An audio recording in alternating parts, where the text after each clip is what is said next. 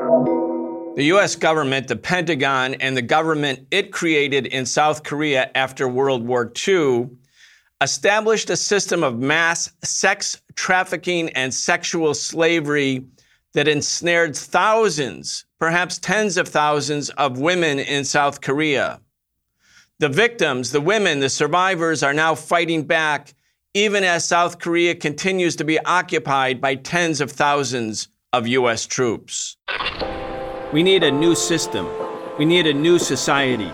We need to demand that which may have sounded impossible even a few weeks ago, but is not only realizable, but an imperative necessity.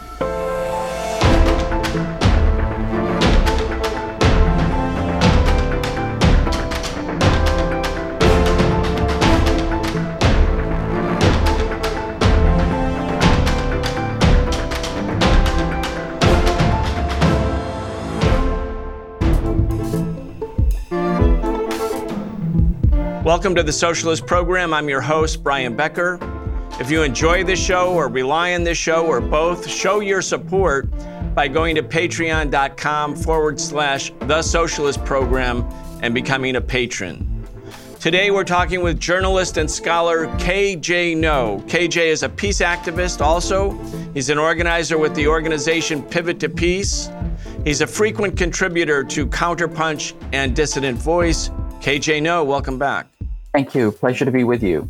KJ, this article in the New York Times that really jumped out at anyone who could possibly have taken a look at it, very dramatic, and in a way seemingly novel because it's about a system that existed for decades, but the U.S. media has never covered it at all, that I can tell, the mainstream media. So it seemed like a bombshell, like a revelation. Tens of thousands of women basically conscripted as sex slaves, not by the Japanese government, which we know all too well about during World War II in the era of colonial domination of all of Korea by Japan. But this was the Pentagon. This was the U.S. military and the government it created, a puppet military dictatorship in South Korea after World War II. Okay, seemed like a revelation, but I'm reading your articles from Counterpunch. You wrote about the same story in 2015, so it's not a secret. Obviously, the people in Korea know about it. One, why no coverage before, and why is this story coming to the New York Times in such a prominent way now? Well, Brian, we know that militaries are violent. And the reason why this story has been covered so much is that it undermines two foundational myths. One is that the U.S. is a beneficial presence in other countries. And secondly, it undermines the story of South Korea's development itself. What I mean by that is, as I said, militaries are violent. They're violent institutions, and foreign militaries, that is to say, imperial militaries, are even more violent. They're violent and misogynistic. They're built on misogyny, on hatred of women. And when the U.S. established itself in Korea, or rather when the U.S. first came to Korea, it came with, just this tremendous metaphor of sexual conquest. When the U.S. first colonized South Korea, and this was started in 1882, it was shot through with this metaphor of sexual conquest and sexual entitlement. Commodore Schufeld, who signed the agreement with Korea in 1882, said that the Pacific is the ocean bride of America, Korea is the bridesmaid. On this ocean, the East and West have come together, reaching the point where empire ceases and human power attains its climax. And then he talked about a nuptial couch where the wealth of the Orient will be brought to celebrate as the bridegroom cometh. And so all of this has been incredibly shot through with this metaphor of sexual conquest. And it really has been, since the late 19th century, a kind of master-slave relationship, similar to this notion of a plantation master having access to the bodies of his slaves. And so this kind of international droit de seigneur, this master-slave relationship, then was translated into the specific military occupation. And what they did was, originally South Korea, or Korea itself, was colonized by Japan. And when it was colonized by Japan, the Japanese drafted about 4 million Koreans into slave labor to build its industrial machine. But they also trafficked hundreds of thousands of Korean women into sexual slavery for their frontline troops. This is what we refer to euphemistically as the comfort women system. And it was essentially Japanese military bureaucratic rationalization of gang rape, military gang rape administered to 20 to 50 times a day. And, only 1 out of 4 of these women would survive. When the Japanese left, the South Korean puppet government that was placed in by the United States continued the practices because they had been Japanese collaborators. And so then the South Koreans started to provide comfort women for US troops. And so they would take, starving war orphans, war widows, former comfort women, kidnapped North Korean nurses, and the spouses of political prisoners. And then they would use them for these new comfort brigades. And at the time, the US labeled them Class 5 military supplies. That is, these are humans that were shipped in like cold beers. And, they would shuffle in, half-ton trucks with, starving, pathetic women, and then administer them as treats and rewards and perks to occupying US troops. If you read the Stars and Stripes in the 1970s, there's an advertisement which says, picture having 3 or 4 of the loveliest creatures God ever created hovering around you, singing, dancing, feeding you, saying you are the greatest. This is the Orient you heard about and came to find. But in a more prosaic level, I think the troops used to refer to them as a cheap yellow FUCKING machines. And essentially, the South Korean government became one big pimp for the US military. And we estimate that in the 1960s, about 20 to 25% of the country's foreign revenue was garnished through prostitution. Over 1 million would serve as prostitutes for US troops, and it became a core part of South Korea's developmental economy. That is to say, there's a myth that says that South Korea developed because they worked hard and they planned well and they, implemented capitalism in this very skillful fashion. That's completely untrue. South Korea is an economic basket case, and it was poorer than North Korea until 1978. But one of the ways in which built capital and developed their economy was through mass prostitution.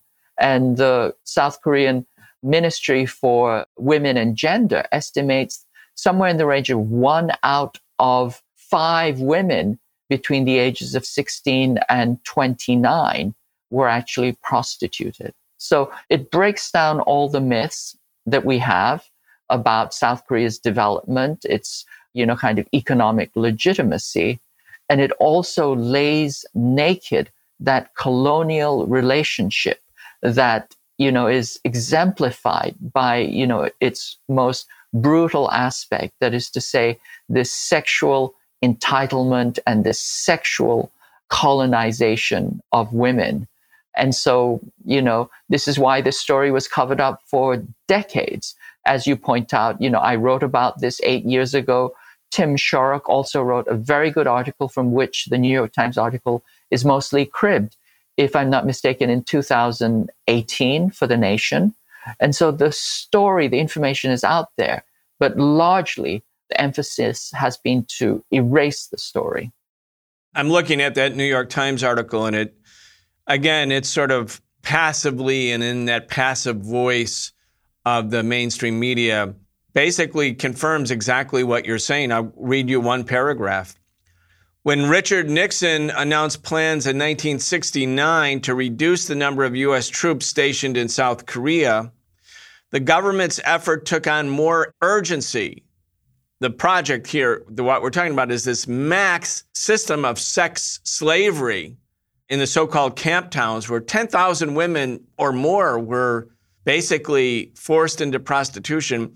That project took on more urgency when the U.S. said it was going to reduce its footprint in 1969. The following year, the government reported to Parliament, that's the South Korean government, that South Korea was earning $160 million annually through the, quote, business resulting from the U.S. military presence. And the country's total exports at that time were $835 million. So U.S. occupation forces, it wasn't only the sex trade, but it was largely the sex trade, accounted for 1/8, 12, maybe 15% of the country's economy. I mean, that's a staggering number. And it's with all of this intentionality by the South Korean government. And by the way, people think capitalism equals democracy, communism equals tyranny. South Korea was capitalist, it must be a democracy. There was nothing democratic about South Korea in 1969. Absolutely, yes. So this is a key thing to understand, is that this system of prostitution, of camp town prostitution, was implemented by the South Korean government. You know, the lawmakers urged the recruitment and training of prostitutes. The Minister of the Interior, his name was Lee Sung-woo at the time, he, created measures for improvement in the supply of prostitutes and the recreational system for American troops. They openly debated the provision, quote, of naked women for the pleasure of foreign soldiers. And the prostitutes themselves, they were forced into these kind of schools where they were indoctrinated as dollar-earning patriots. And the minister, Min Kwan-sik, said they were selling their CUNTS for the nation, even as they were despised and completely outcast from society for their work. So around that period, the Korean government created over 100 special tourism districts around bases. These are the camp towns. They were essentially free trade zones for the export of human bodies of sex. And they worked hand in hand with the US military in order to provide clean, docile, subservient women for US sexual needs. And so these women were registered, they were regulated, they were licensed, they had numbered permits, and they had to display them, over their heads like taxi medallions. Their genitals were routinely inspected, forcibly inspected, like you would inspect the brakes on a cab. And the women would be beaten or arrested if they refused these, extremely invasive inspections. And then if they were found to have disease, or if they didn't have their papers, they would be locked up in these kind of barbed wire surrounded prisons that they were often referred to as monkey houses. And at the time, again in the 1960s, 2/3 of South Korea's public health budget was spent on policing women's vaginas in camp towns. And so this is, it's the kind of ugliness, this unseemliness of this, where, these women were taught and trained how to whore in English, how to please their US clients, and, the importance of their vaginas in the fight against communism was, coincided with these incredible purgatories, these camp towns. They were like purgatories of human misery and exploitation and violence. And again, these impoverished, desperate, traumatized young women, they were exploited to the max. But also, and this is a very interesting phenomena, is that they were often segregated along racial lines. That is to say, they were, camp town prostitutes that would serve African American troops, and then there were camp town prostitutes that would serve Caucasian troops. And so what South Korea did was they imported the Jim Crow South onto their territory, into this, teeming, human misery. It's kind of an extraordinary ground zero of intersectional oppression, if you want. That is to say, racist segregation, sexual and gendered objectification, orientalized dehumanization, and capitalist exploitation. All of that, came together in a single place in these horrific camp towns. Karl Marx said that capitalism came into the world as a system dripping with blood and dirt from every pore. And it's part of the story of capitalism that's ignored by the apologists of capitalism, who argue that it's the ingenuity of the capitalist, the risk-taking bravado, the ability to pioneer and innovate, that's what's made capitalism such a dynamic system. When you look at what happened in the Americas to the enslavement of kidnapped people, millions of kidnapped African people, the entombment of indigenous people in mines, or they're just straight out genocide. And then you think about the accumulation of wealth based on what happened to people in all of Africa, especially after the full colonization took place after the conference in Berlin in 1884. By 1902, 18 years later, not 1 inch of African territory was still under African self-governance, with the exception of Ethiopia. Then you think about what happened to Korea and China, to India, not to mention other parts of the world, including the people of the Middle East. It's a system that came into existence dripping with blood and dirt from every pore. And Marx is so correct in terms of that understanding.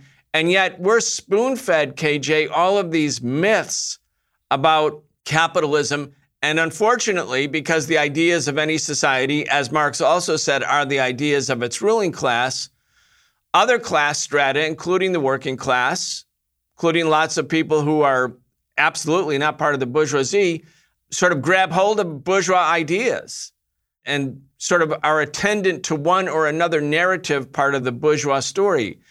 And also people don't really know how to read the newspaper, because all of these stories, including this revelation, they too are political. There's a reason the New York Times didn't cover this story for decades and now has decided to.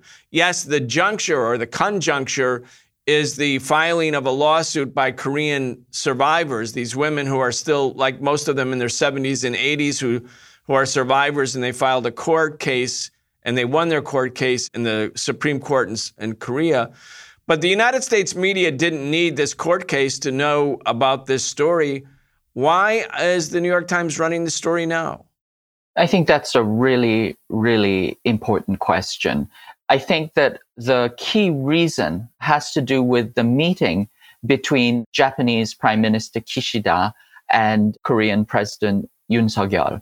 Now, recall once again that, Japan colonized South Korea. Hundreds of thousands of women were drafted into sexual slavery, which was a form of institutionalized death. They had, lower survival rates than frontline troops. And at the end of colonization, the South Koreans covered up this story. The Park Chung-hee administration, the successive military dictatorships, they all covered it up until the 1990s, when a single woman, a former comfort woman, came forth and she told the story. And that kind of shattered, the mythology of the Korean, history. And it created a strong demand for reparations and apologies.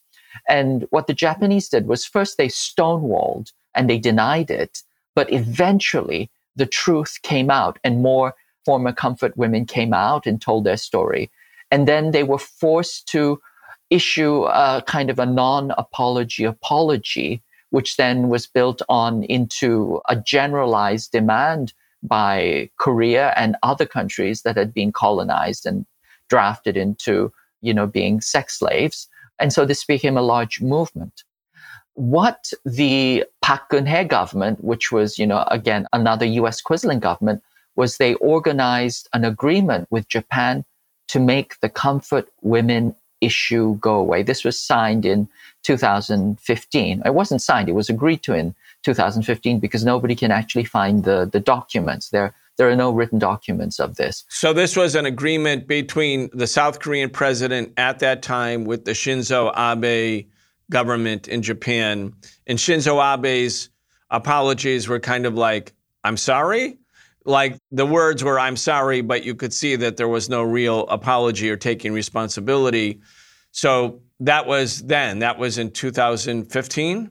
Yes. And then the Moon Jae-in administration, who came in right after Park Geun-hye, they essentially canceled the agreement because the agreement was so egregious. It essentially gave the comfort women a pittance in exchange for a gag order that they had to be silent forever about their issue, and that the Koreans had to remove their comfort women statues in Korea in front of the Japanese embassy, etc. And so it was really kind of an extraordinary capitulation to the Japanese. And Moon Jae-in administration canceled it.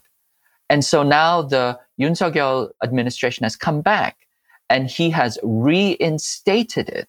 And this reinstatement of this agreement, which nullifies or erases the comfort women from the historical narrative, is really about establishing a relationship between South Korea and Japan and the United States as trilateral military partners in order to coordinate and create a threat projection platform against China in this current moment where the US is escalating to war against China. It's encircling and escalating towards kinetic war against China. And Japan and Korea are the kind of key force projection or threat projection platforms in Northeast Asia. So they want Korea and Japan to coordinate. And the comfort women issue, along with the slave labor issue in general, was a stumbling block. So this article in the New York Times is very interesting because what it does is it adds to the comfort women issue essentially the allegation that, look, we don't know what Japan did, but we know that whatever Japan did, the South Koreans also did to their own people. And, South Korea has no moral standing to criticize Japan. That is the tacit message of this article. And I believe that is why this article was published at the current moment, just before the meeting between Kishida and Yoon. Essentially, it nullifies or it normalizes comfort women, and it also apportions blame to the South Koreans for doing something equally horrific. And it was completely and totally horrific. But notice that it elides the comfort women issue in general, and it also elides American responsibility. And so that's the kind of geostrategic maneuvering behind the publication of this article at the current moment. So if it's not simply Japan's colonial, semi-genocidal policy to blame, because the U.S. did it too, and the South Korean government did it too. Like, it's bad, it's awful, we're sorry, but we're all sorry. And so as a way of, in essence, normalizing the issue and thus exonerating in a de facto way Japanese responsibility for this, decades and decades and decades of mass murder, really. It's not simply sexual trafficking. As you said, these women had a higher death rate than frontline troops because of what they endured, because of what happened to them. And the right-wing pro-militarist governments in Japan, especially starting with Shinzo Abe, whose father was a war criminal, and Shinzo Abe always went to the cemetery to restore the honor of the war criminals. And now the U.S., because it's preparing for major power conflict with China, needs South Korea and Japan to get over the hump. And so you have the New York Times, the paper of record, and here in the capitalist USA, publicizing these terrible crimes committed by the U.S. government and South Korea towards Korean women in the southern part of Korea as part of a get ready for war plan. That's what you're saying in essence, correct?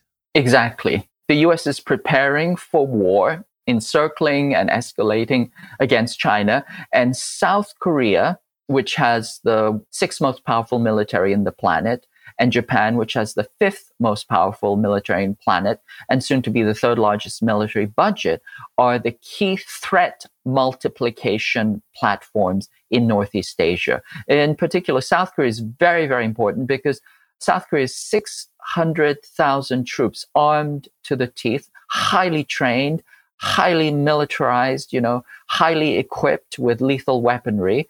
And the US has operational control over all of these troops and their weapons and their bases if they decide they need it. It has what is called wartime operational control, as well as what is called CODA, which is a kind of peacetime operational control. The South Koreans only really have symbolic control over their own military. And so you can see how the US has this, moral hazard where it gets to use hundreds of thousands of regular troops along with 3.1 million reserve Korean troops for free. That's an extraordinary, force projection, threat multiplication platform that they have in Korea. And they need Korea and Japan to coordinate and to work together because, South Korea has the manpower and it has the bridgehead or the beachhead onto the Chinese continent.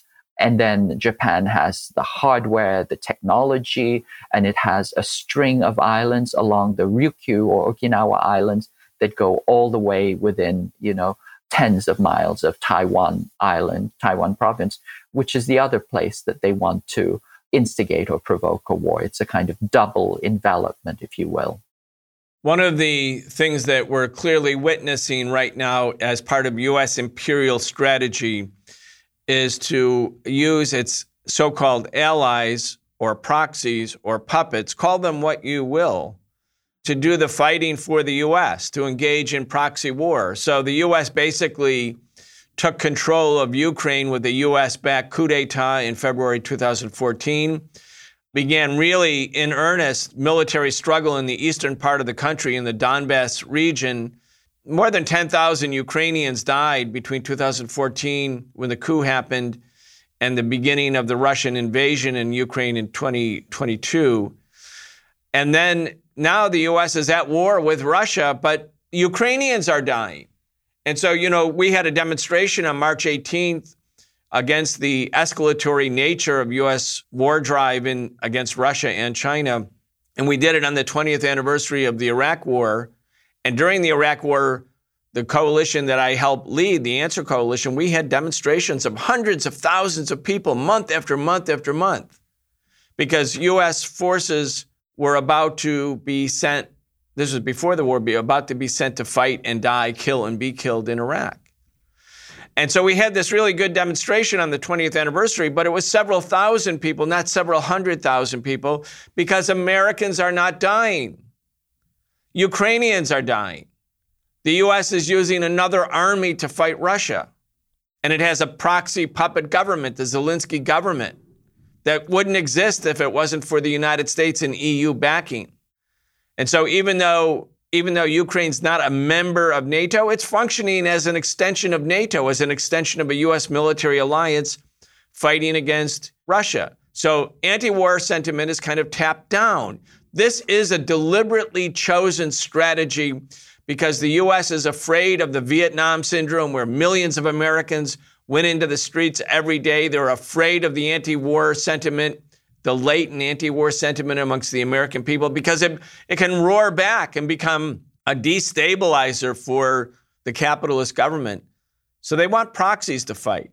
They want somebody else to do all the bleeding.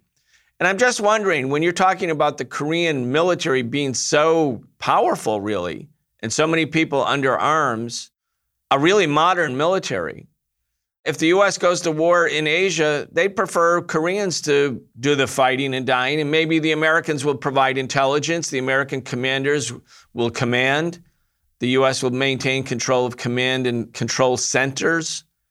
What do you think? I mean, is the U.S. preparing to use Koreans? I mean, the U.S. used Koreans in Vietnam. Yes, the U.S. has always used Koreans. In the first fight with China, and we have to understand the Korean War as a proxy war against China, the U.S. killed off, 4 million Koreans on the peninsula as they fought with China. And they've always used proxies, and they've already been to war with China. So we're essentially, turning a cycle and coming back to the same place where we were in 1950. But the Koreans have always been the first to go and the last to know. They sent 320,000 troops to fight for the US in Vietnam, where they committed unspeakable atrocities, which they still need to apologize and give reparations for, which they never have. But there were 320,000 South Korean troops, and they were the second largest military formation in Vietnam after the US. After 1972, there were more Koreans in Vietnam than there were Americans.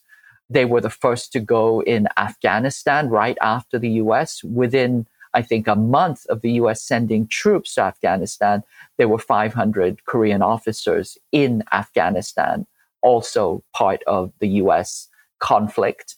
Anywhere the US fights, the Koreans are the first to go. And they are, kind of the perfect proxies, because in this specific incident, in this specific area, they are literally under US control. The US has wartime operational control and coda over the Korean troops, and therefore they get to do whatever they want with them. The US has always wanted to wage war on the cheap. As you point out, after Vietnam, there was this understanding that we're only going to use volunteers. Volunteers were not working out as well as they wanted, so they shifted to drone warfare, electronic warfare, and now with the Ukraine war, using proxies or a complete proxy war. But what we can also note is that the proxies that they're preparing right now, for example, on Taiwan Island, which is a province of China, they're trying to stoke a separatist movement, and they want to use the ROC military as a proxy war. Thousands of professional soldiers in the Taiwanese military are defecting. They're resigning from the military because they don't want to be used as proxies. They see what the US is doing in Ukraine, in Bakhmut. And the same thing with the Koreans. The Koreans don't want war. And even the Japanese don't want war. There's a large polls show that, the vast majority of the Japanese don't want to get directly involved in a US war. Now, the US has pressured Japan to change its peacetime constitution so that it can go to war anytime the US goes to war, and to provide troops anywhere the US is fighting. But the Japanese population themselves, the vast majority say they want nothing of this.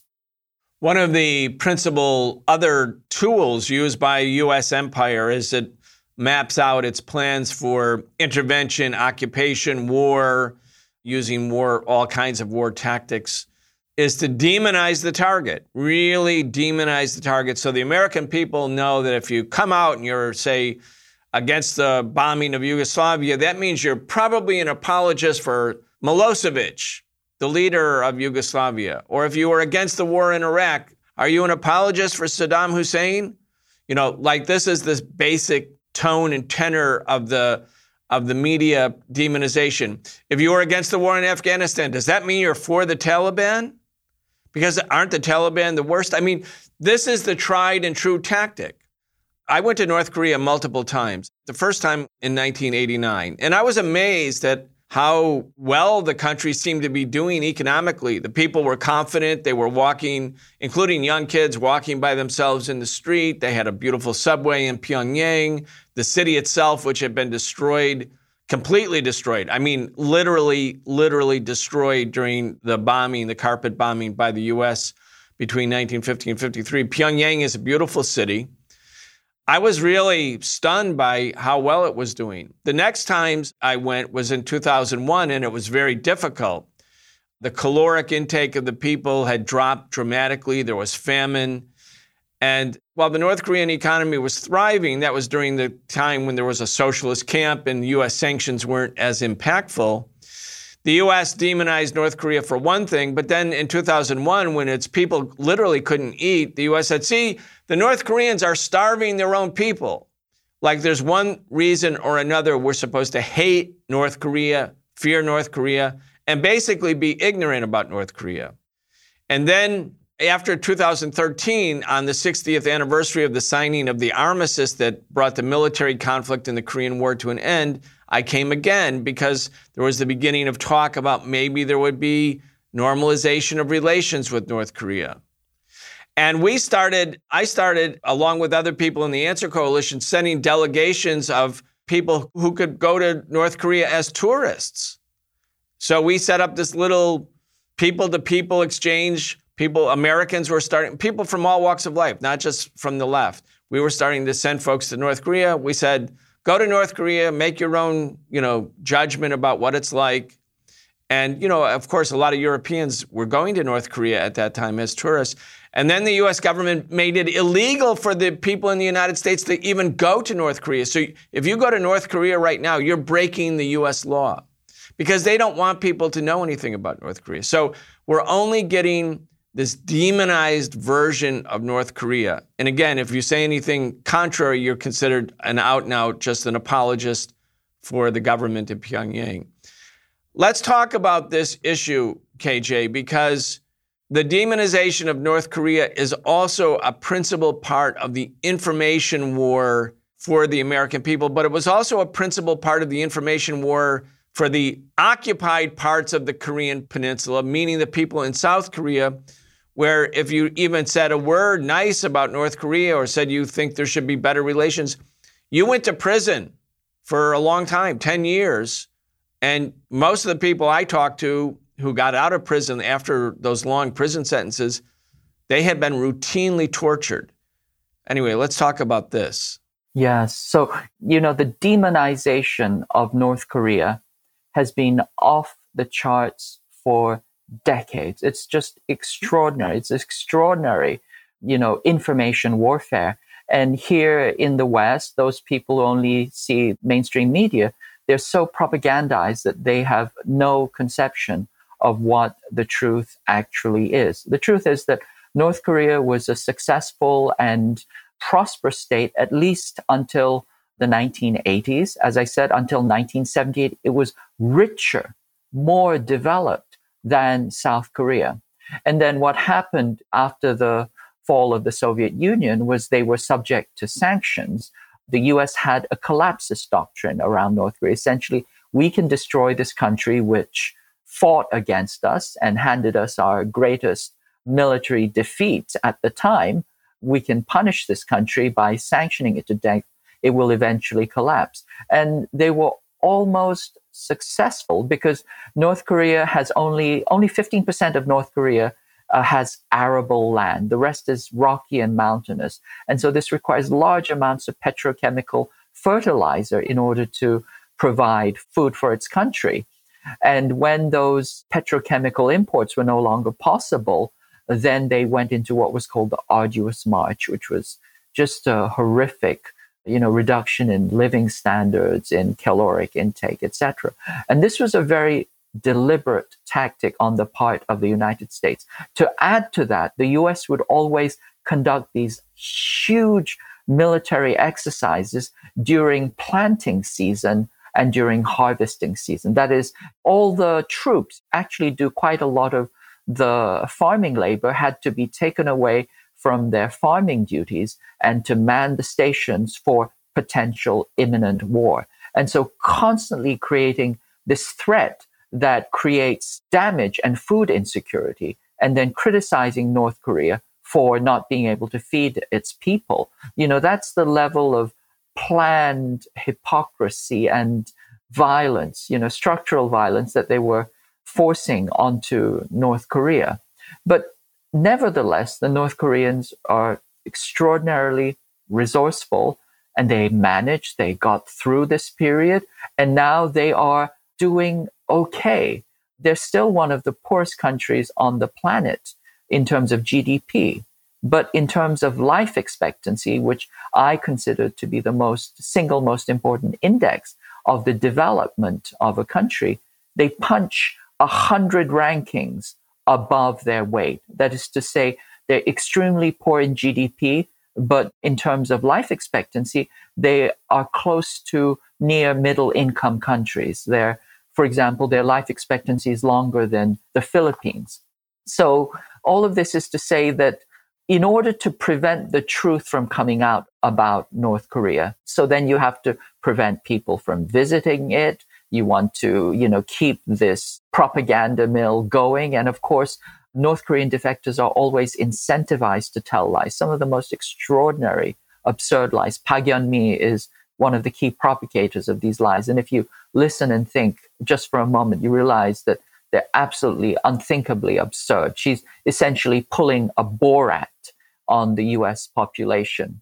And she also says that Columbia University is actually more oppressive than North Korea. So I think that gives you a sense of, how this is going for. But South Korea still has these national security laws, and they prevent any North Korean or even any South Korean from saying anything positive about North Korea. You can go to prison. Article 7 says you can go to prison for years simply for, saying anything that sympathizes with North Korea. And so it's a very, very toxic brew. But this complete, total demonization, I characterize it as the pre-kinetic dimension or the subkinetic dimension of war. That is, it's information warfare to prepare for military escalation in preparation for actual kinetic war, to legitimize kinetic war. And North Korea, in this sense, we have to understand this as a stalking horse for China. North Korea is not any kind of threat. First, they have never threatened or invaded other foreign countries. But secondly, the North Korean military budget is $4 billion. That's less than the New York City Police Department budget. So they certainly don't constitute any kind of threat. But at the same time, there's this constant threat inflation and this constant demonization of North Korea, because then that justifies US military presence and US military escalation. And then all of this is a ruse in order to encircle and escalate against China. Two very concrete examples: the THAAD missile system. They say it's to defend against North Korean missiles. Absurd. The THAAD shoots missiles that go up into the exosphere and come down. North Korea is less than a taxi cab drive away from the city. There's no way or no reason for them to lob missiles into the exosphere so they can be shot down at 150 kilometers in the atmosphere. The THAAD missile system is directed against China, and essentially it has radar that renders the Chinese continent transparent for about 2,000 to 3,000 kilometers. Another example is the Japanese recently said that they put Patriot missile batteries on Yonaguni Island of the Ryukyu island chain in order to protect against North Korean missiles. Once again, absurd. North Korea is 1,000 miles away from Yonaguni Island, and the Patriot missiles have a range of 40 miles. But Yonaguni Island is 40 miles away from Taiwan province. And that's where they're really directed for. That is to say, they're a force projection platform to wage war against China over Taiwan when Taiwan becomes weaponized as a kamikaze state against China. And even as we speak right now, the US is strapping the suicide vest onto the people of Taiwan. Indeed.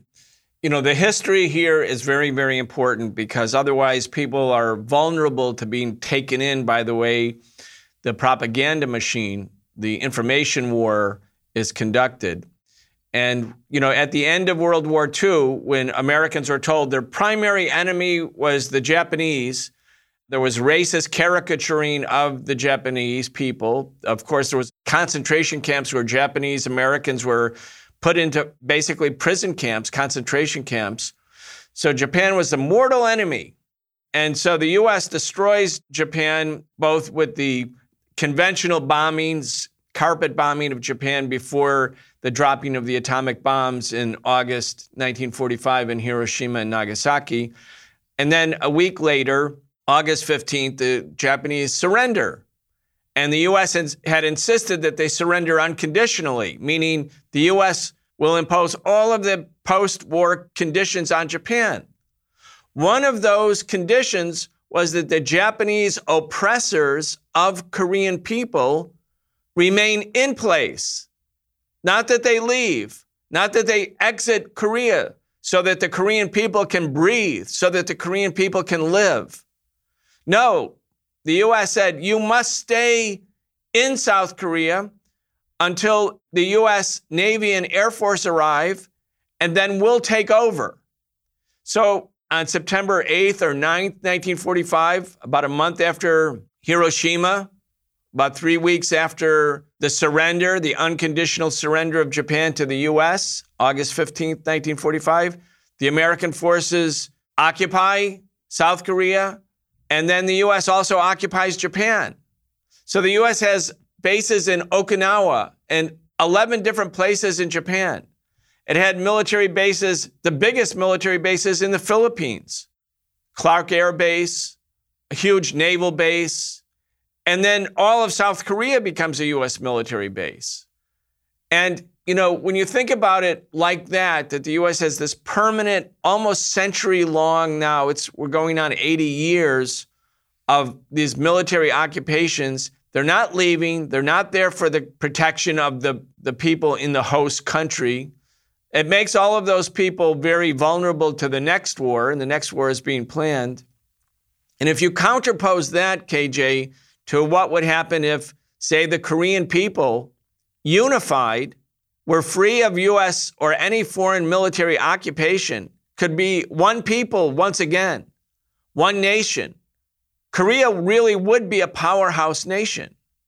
And the impact on the U.S. empire or Japanese plans would be really also very impacted, because a reunified Korea would be a Korea that was for peace, unless it was reunified the way, Germany was reunified when the U.S. basically took over East Germany and incorporated it into NATO. But if it was an independent, unified country, Korea would be a powerhouse. The U.S. doesn't want Korea to be a sovereign place. The U.S. doesn't want the Korean people to be free, because the U.S. actually fears a free Korea. Anyway, I'll give you the last word. Correct. The U.S. does not want a free Korea. It has never wanted a sovereign free Korea. They did everything humanly possible to prevent the quote unquote democratic transition. They said, Korea is not set for democracy. They wanted Korea as a military dictatorship, and they were pulled in, dragging and screaming into this, because the South Koreans fought the military dictatorships, with everything they had, and eventually brought it down. But you're absolutely correct. If South Korea were sovereign, then it would seek unification with North Korea. Remember, 1 out of 4 people in South Korea still have family in North Korea. For 1,400 years, they were a single nation, unified. And so this colonization and this split was imposed by the United States after 1945. Now, the key thing to understand about the history was, after Japan surrendered, the South Koreans and the North Koreans, all the Koreans together, came together and they built a Korean republic. This was called the Korean People's Republic, the KPR. And this was put together from thousands of, workers' collectives. It was essentially an indigenous socialist state. The U.S. did polls at the time. They showed that the vast majority of Koreans wanted a socialist state. They wanted a nationalist, independent, socialist state. And this was the Korean People's Republic. What the U.S. did when it arrived with the military was that it banned the Korean People's Republic, made it illegal. All the politicians of the KPR, it made them illegal. It made all the independence fighters, all the anti-colonial, all the anti-imperial fighters, all the union organizers, all the peasant organizers, it made them all illegal. And that it started a process of politicide, very, very similar to what we saw in Indonesia in 1964 to 1966. Essentially, they genocided all the people who wanted independence and were fighting against colonialism, the reimposition of colonialism. And this resulted in what we call the Porter League massacres. And this was, a massacre of 300,000 to up to 1.2 million people that eventually culminated in the Korean War. But the politicide was happening long before the war actually broke out. So all of this is to say that South Korea has, since 1945, it has always been a U.S. vassal. You're absolutely correct that the U.S. prevented the Japanese from leaving. And then eventually, as the Japanese transitioned out, the United States put the South Korean collaborator class, the ones who had collaborated with Japan, back into power. If you can imagine that, France was liberated and the Allies put the Vichy government back into power. This is what happened in South Korea. And then this South Korean quisling government, a string of dictators, essentially did US bidding up to the 1990s. And currently, in the current moment, they've fallen right back in line. And all of this has to do with the fact that the US sees South Korea as this extraordinarily important geostrategic outpost. It is literally the ramp, the bridgehead, the beachhead onto the Asian continent. And for that, it can never allow peace and it can never allow unification. So in order for South Korea to have peace, which the US, should have negotiated in 1953 after the armistice, they refused to. In order for South Korea to have peace, in order for South Korea to be unified, first it has to decolonize. It has to wrest back operational control over its own military, and then it has to have US troops leave. And then once that happens, Korea can reunify. And once it does reunify, then it will become, a sovereign state unto itself. But the other thing that it will happen is that it will become the northeastern terminus of the Belt and Road, and it will integrate into this large developmental process that is happening all across the global south, where we build out a multipolar, pluripolar, multilateral system built on win-win development and, mutual support and trade. This is what the US cannot allow happen. And this is why they adamantly oppose not only reunification or peace, but why they are opposed to even the smallest gestures, such as people trying to cross the DMZ or trying to build, a railway towards North Korea. The US is adamantly opposed every single action. All right, we're going to leave it right there, KJ. In 1950, Korea became the center of the global struggle, really the start of the military-industrial complex, really emblematic of the Cold War, so-called Cold War. It wasn't cold for Koreans, wasn't cold for the Vietnamese.